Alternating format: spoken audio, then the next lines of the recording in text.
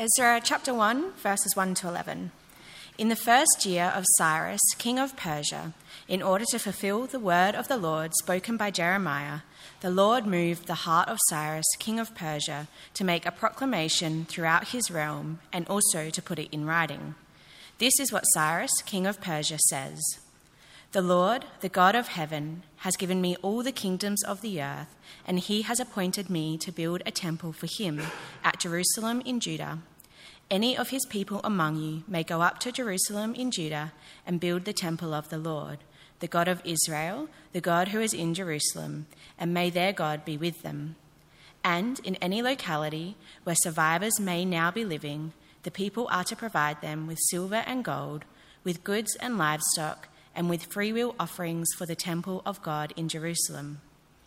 Then the family heads of Judah and Benjamin, and the priests and Levites, everyone whose heart God had moved, prepared to go up and build the house of the Lord in Jerusalem. All their neighbours assisted them with articles of silver and gold, with goods and livestock, and with valuable gifts, in addition to all the freewill offerings. Moreover, King Cyrus brought out the articles belonging to the temple of the Lord, which Nebuchadnezzar had carried away from Jerusalem and had placed in the temple of his God. Cyrus, king of Persia, had them brought by Mithredath to the treasurer, who counted them out to Sheshbazzar, the prince of Judah. This was the inventory: gold dishes, 30, silver dishes, 1,000, silver pans, 29, gold bowls, 30, matching silver bowls, 410, other articles, 1,000. In all, there were 5,400 articles of gold and of silver. Sheshbazzar brought all these along with the exiles when they came up from Babylon to Jerusalem.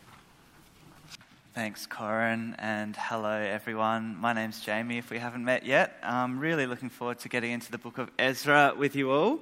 But let me start by telling you two stories. In 1928, a careless lab technician went away on holidays, and he came back and realised he didn't clean up properly before he left, and he let some of his equipment go mouldy. Story 2 also occurred in 1928.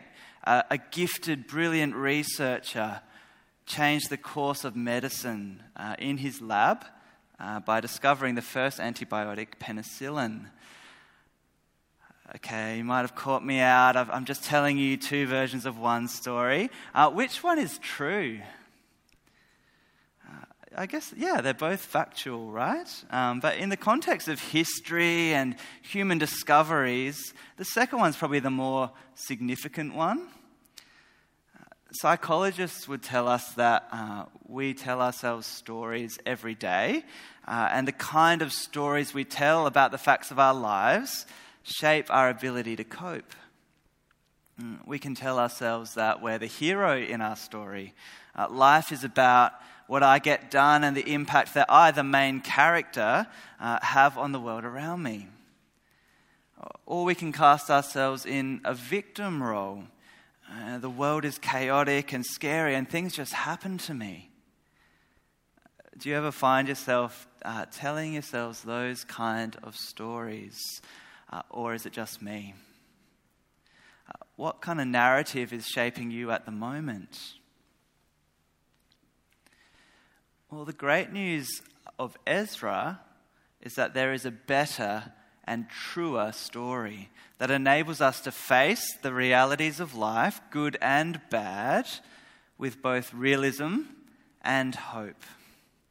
It's the story of a kind and faithful God saving a people precious to himself.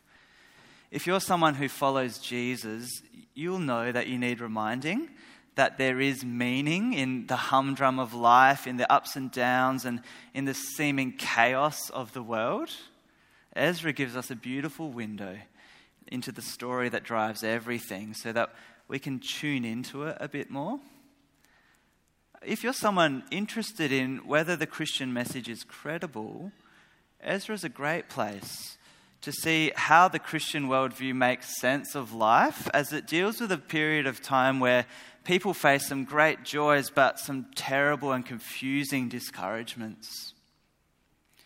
So let's read again from verse 1 in your outlines. In the first year of King Cyrus of Persia, in order to fulfill the word of the Lord spoken by Jeremiah, the Lord moved.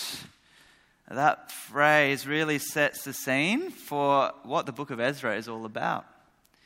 It's a story of the God who is always true to his word. We're in point 1 in your outlines. And if you're anything like me, Ezra might not be the most kind of ruffled and well-worn part of your Bible. It's taken me a while just to get used to where to flip to find it. It deals with a part of history that is often less familiar, where God's people Israel left their years of exile, but before Jesus' birth. It's an unfamiliar patch where a group of faithful Israelites come back to Jerusalem. So let's take a moment just to kind of set the scene. Ezra starts in the first year of Cyrus, that's 538 BC.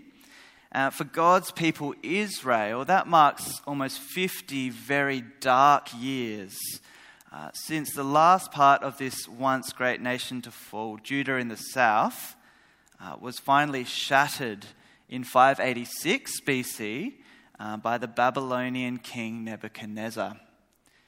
Nebuchadnezzar, he brutally sieged the capital Jerusalem and dragged all the survivors into exile to indoctrinate them. And perhaps worst of all, in that terrible year, 586, he burned their sacred temple to the ground. The place where God promised to be present with human beings is gone. But now, some decades later, a new king is in charge, Cyrus the Persian, who rose up from the backwaters to conquer the massive Babylonian Empire. And those Israelites living as strangers in a strange land, the ones who remembered God's promises, they might have perked up.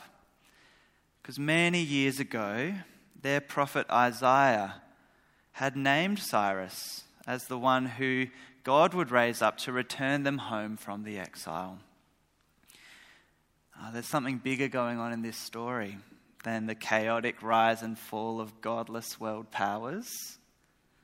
And Ezra reminds us specifically of what God said through the mouth of the prophet Jeremiah. According to Jeremiah, the exile meant something.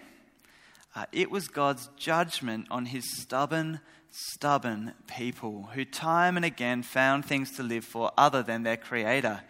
It's a bit like the story of the human race, really. And despite God's warnings and his pleas with them from the start, Israel didn't listen. And so tragically, Jeremiah promises that they will serve the king of Babylon, Nebuchadnezzar, 70 years. A very real, very dark, but very limited time of punishment. Later in Jeremiah's prophecy, he says that when the 70 years are completed for Babylon, I will visit you, and I will fulfill to you my promise and bring you back to this place, Jerusalem. God is merciful. He won't abandon them. And so here we are in Ezra 1.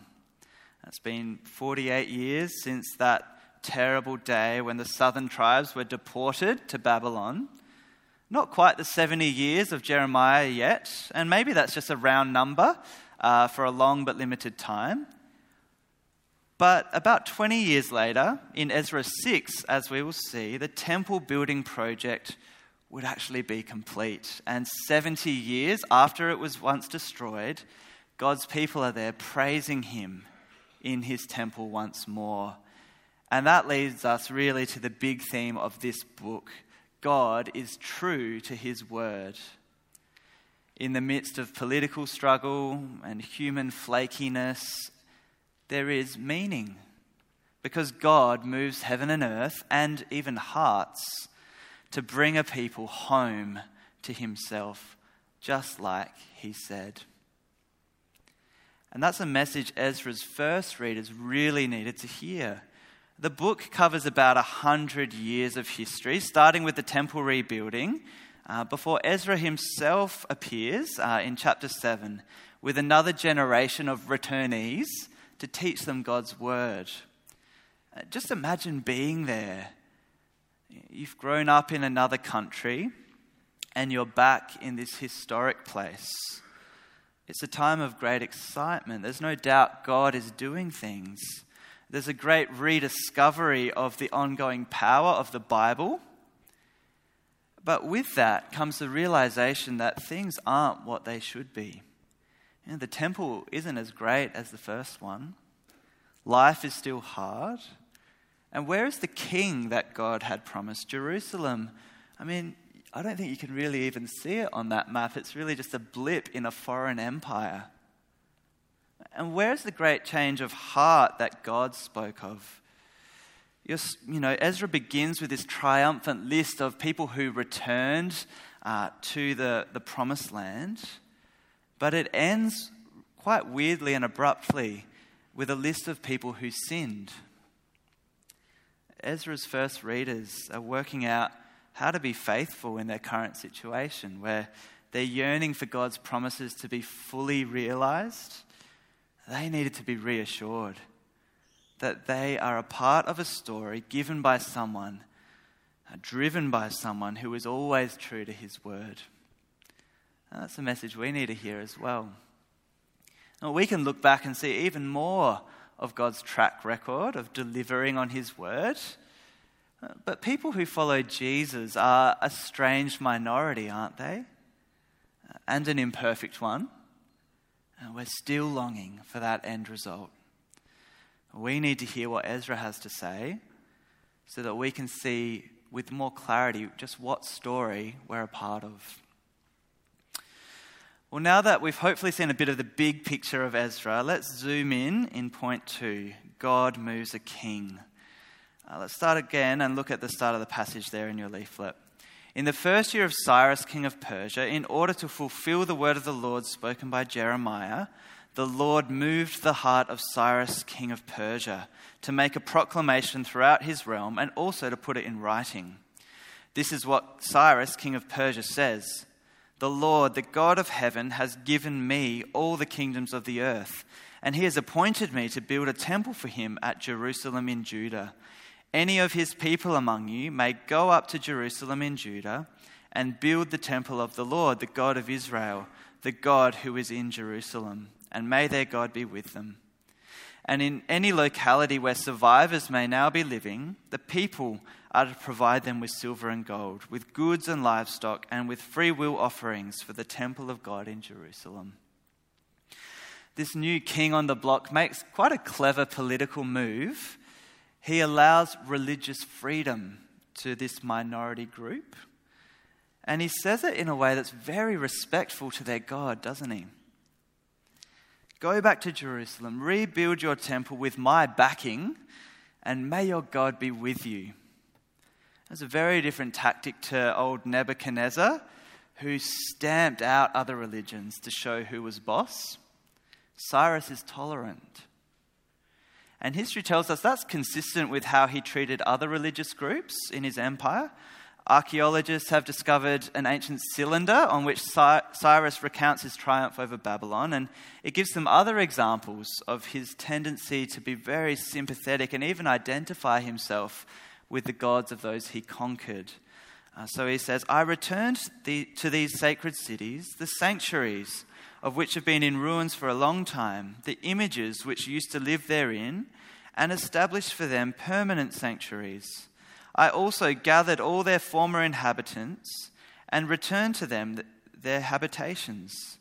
May all the gods whom I have resettled in their sacred cities ask daily Bel and Nebo, their Babylonian gods, for a long life for me." You can see how that would have made Cyrus quite popular amongst his new subjects. Go, worship your gods, have a great time, and say a prayer to them for me. It's a clever move, and Cyrus is remembered very warmly in the Bible for it. But who's really in charge here? Ezra 1 gives us beautiful insight to the story behind that story. Cyrus made that move ultimately because God moved his heart to do it. There's something bigger going on than politics. God is calling his scattered children home. Seeing it from that perspective, we can smile at Cyrus's words. When he says, "The Lord, the God of heaven, has given me all the kingdoms of the earth." That's a fairly arrogant statement. But it's truer than Cyrus knows. God has given Cyrus great power, but not for Cyrus's glory. We can smile. And Cyrus stresses a couple of times that, this God belongs to Jerusalem, presumably opposed to the other gods who, they're in charge of other cities in his empire. But we can smile as we see this supposedly local little God doing amazing work on foreign soil, on the soil of the ruler of the empire's heart, pulling his heartstrings. And this decision that seems to be all about Cyrus ensures that the storyline that really matters goes forward. Did Cyrus realize that he was protecting the people who belong to the God of the universe? And from their line will come a savior who will walk into the rebuilt Jerusalem as its king and show the world what that temple really was about, God with us. Now, the writer of Ezra wants us to be sure of who is really calling the shots in world history. And that should fill us with a quiet confidence. This won't be the last time God uses a savvy political move to ensure the protection of his people. I can't help but think of another leader who made what he thought was a clever decision to appease a crowd of religious fanatics. He handed an innocent man over to their wishes to crucify him. A clever but spineless abuse of justice that ensured the salvation of the world. It was God's idea to shed the blood of his own son for the sins of many. So whether it's through a good decision like Cyrus or an evil, spineless one like Pontius Pilate, the story is the same. God is bringing his people home. So we can smile, maybe sometimes through tears, but we can smile because Jesus is building his church. Whether it be through favour, like that long-awaited yes from Tonsley TAFE that we praise God for to start a new church on their premises, or through discouragement. I think back to a previous church where we got kicked out of our venue. We met at a sports facility and we put a lot of love into improving it. But one day they decided they didn't want a religious group using their venue. And as a young leader at that church, I was quite freaked out. What are we going to do? But I remember the way my senior pastor at the time just smiled. God must have something better in store for us. And sure enough, that sad little twist in the plot didn't stop people getting to know Jesus through that church. There is another story, a story that means something, a story of life, which I think is why Christians through the centuries have been able to respect the human governments over them. We might long for and even appropriately advocate for better and more godly government. But God has already raised up the leader, Jesus, and he's perfectly capable of using secular powers, good and bad, witting or unwitting, for his purposes. So we can pray for those over us because whether they realize it or not, they're in the hands of a much bigger king. We can be quietly confident because the God who is always true is driving the story. And that's true of the world out there and the world in here. Point 3, God moves his people. If the first miracle in Ezra is God moving Cyrus's heart, the second miracle is there in verse 5. Then the family heads of Judah and Benjamin and the priests and the Levites, everyone whose heart God had moved, prepared to go up and build the house of the Lord in Jerusalem.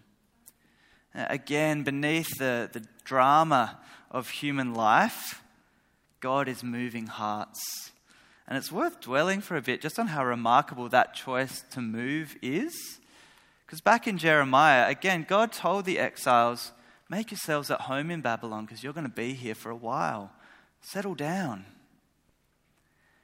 And then 50 years in, you get official permission to go back to the ruins of a city miles away that you might not even be able to remember. Would you want to go? You've put down roots, you've got friends, work, a house. Some would have no memory of Jerusalem. Why would you choose to do something as hard as uprooting, convincing your family to come, and going there to work hard? Well, according to Ezra, you'd only do that if God enabled you to see things His way. God moved their hearts.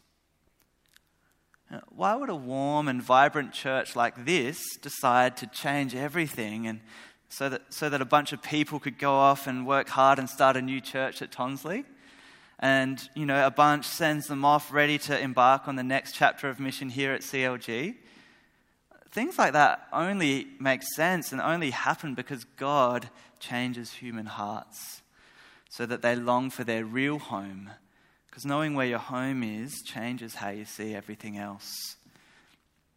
Aisha and I have lived in, I think, 5 houses together so far in our marriage. And we, when we move, we think a little bit about what home means, especially in the 4 years we spent over in Sydney away from family. We often would find ourselves quite homesick there, missing our loved ones and the Port Elliot Bakery and all those other good things. There's no Kranskis in Sydney.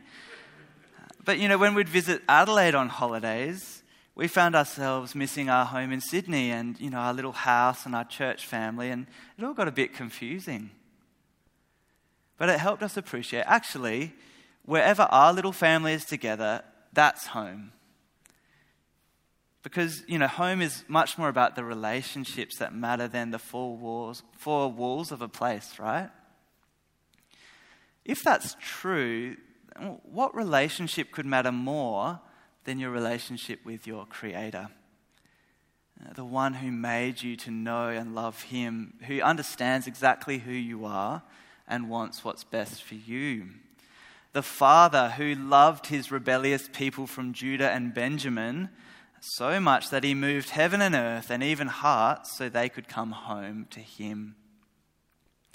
And at that point in history, that meant going to the city He chose, Jerusalem, and rebuilding the temple, because that was where He decided to live with His people in a particular way. That's what made this journey a homecoming. But today He's still calling His wandering children home, not to one city or even to buildings, but to Himself. Because just like those Israelites, we've all tried living without that relationship that matters most. But Jesus has paid every expense for our homecoming in His own blood. And that means wherever you live now, whoever you live with, you have found your home.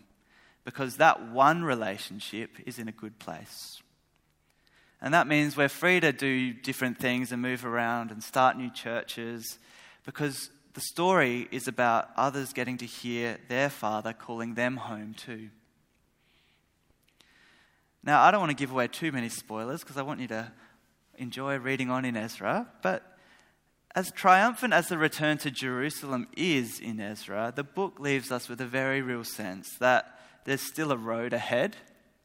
They experience the joy of being in a relationship with God again, but there are plenty of issues. The same is true today, isn't it? So, do you feel a bit homesick? Do you have that inkling that maybe there's more to life than trying to get comfortable in work or with family or in the right house?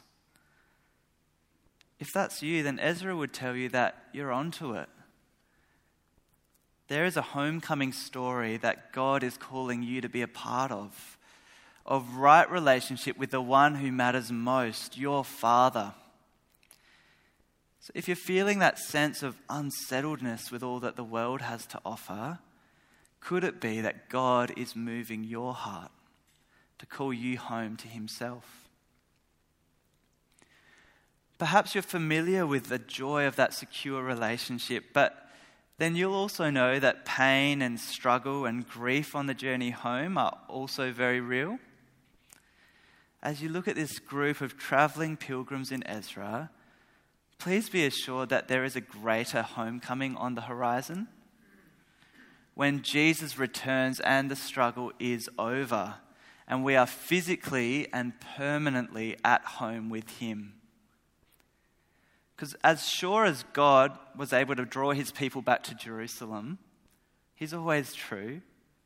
As sure as Jesus' tomb was empty, he never lies. Be reminded, your home with God is secure. There are better things ahead. On the road home, we need help to see things God's way, don't we? We're prone to wander, and there's no shortage of alternatives calling us to put down roots. Finding our ultimate belonging with our Maker is the best thing any of us can do with our lives. But it does mean holding more loosely to other things, other relationships, our physical houses, our careers, our reputations, our preferences. So Ezra invites us to pray a dangerous prayer to the God who moves hearts. God, help me to see the world, my life, my story, more like you do.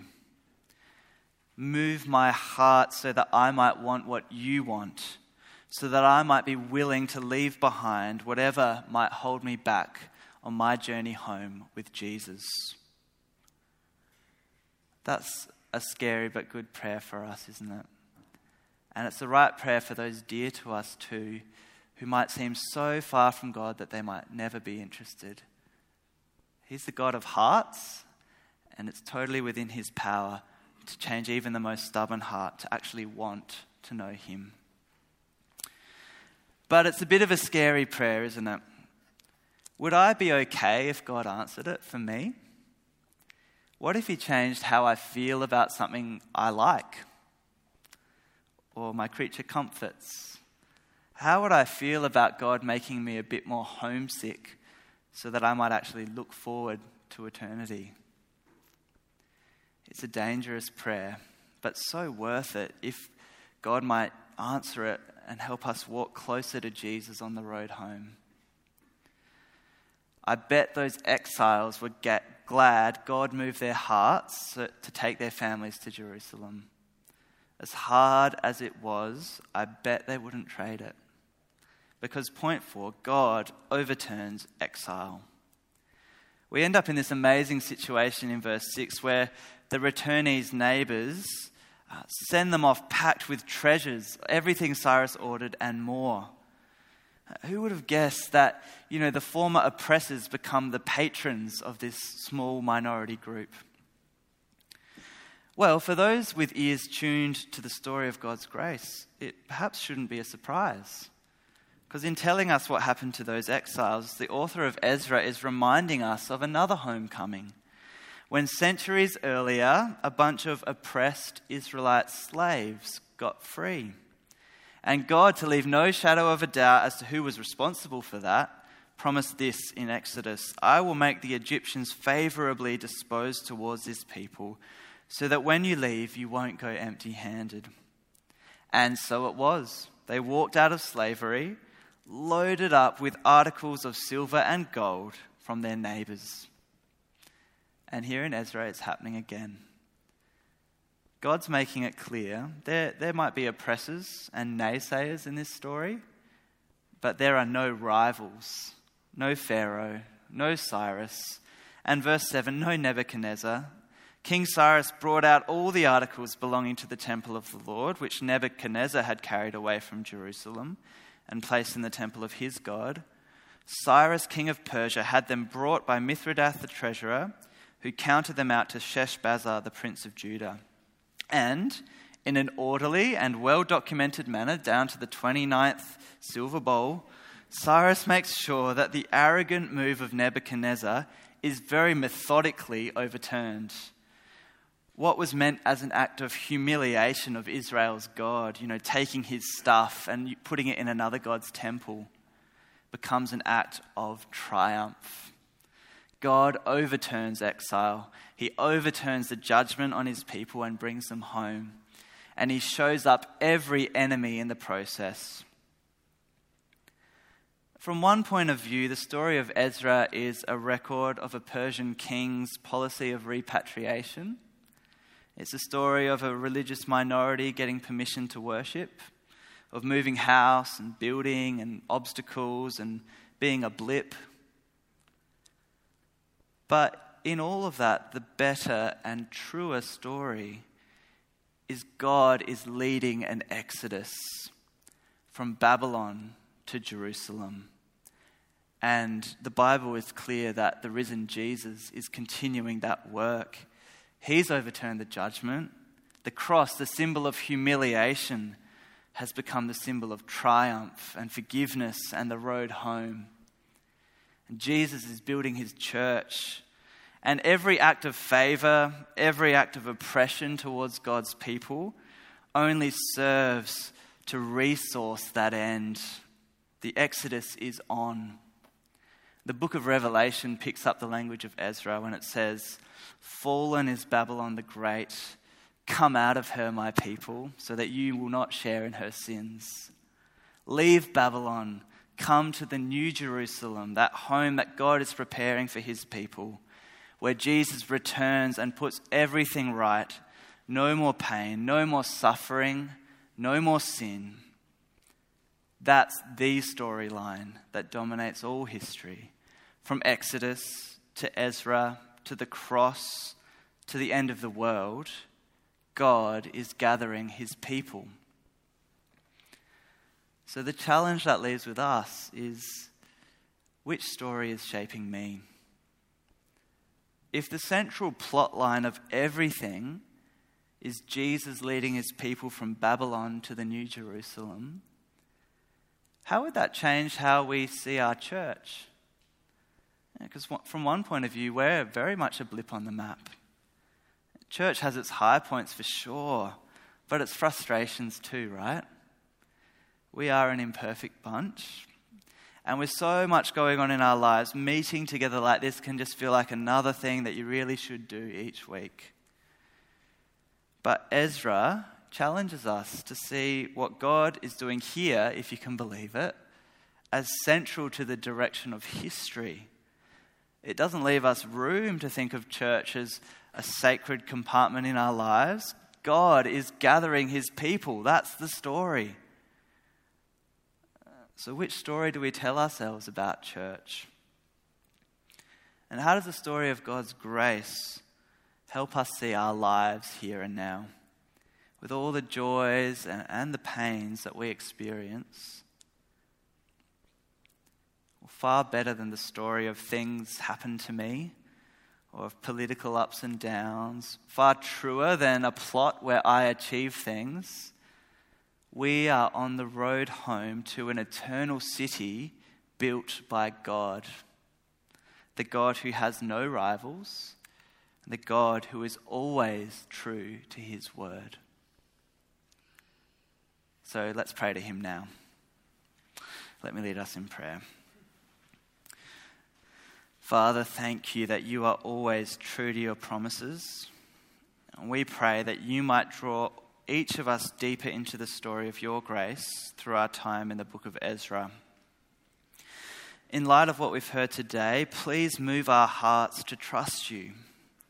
Fill us with that quiet confidence that even when the odds are stacked against your people, you are drawing us home. Please move our hearts to yearn for that home Jesus won for us. Help us to see our church, our lives, our joys, our sorrows more like you do. Please move us to come out of Babylon, leaving the empty promises of this world to the side and walking with Jesus to the New Jerusalem. Amen.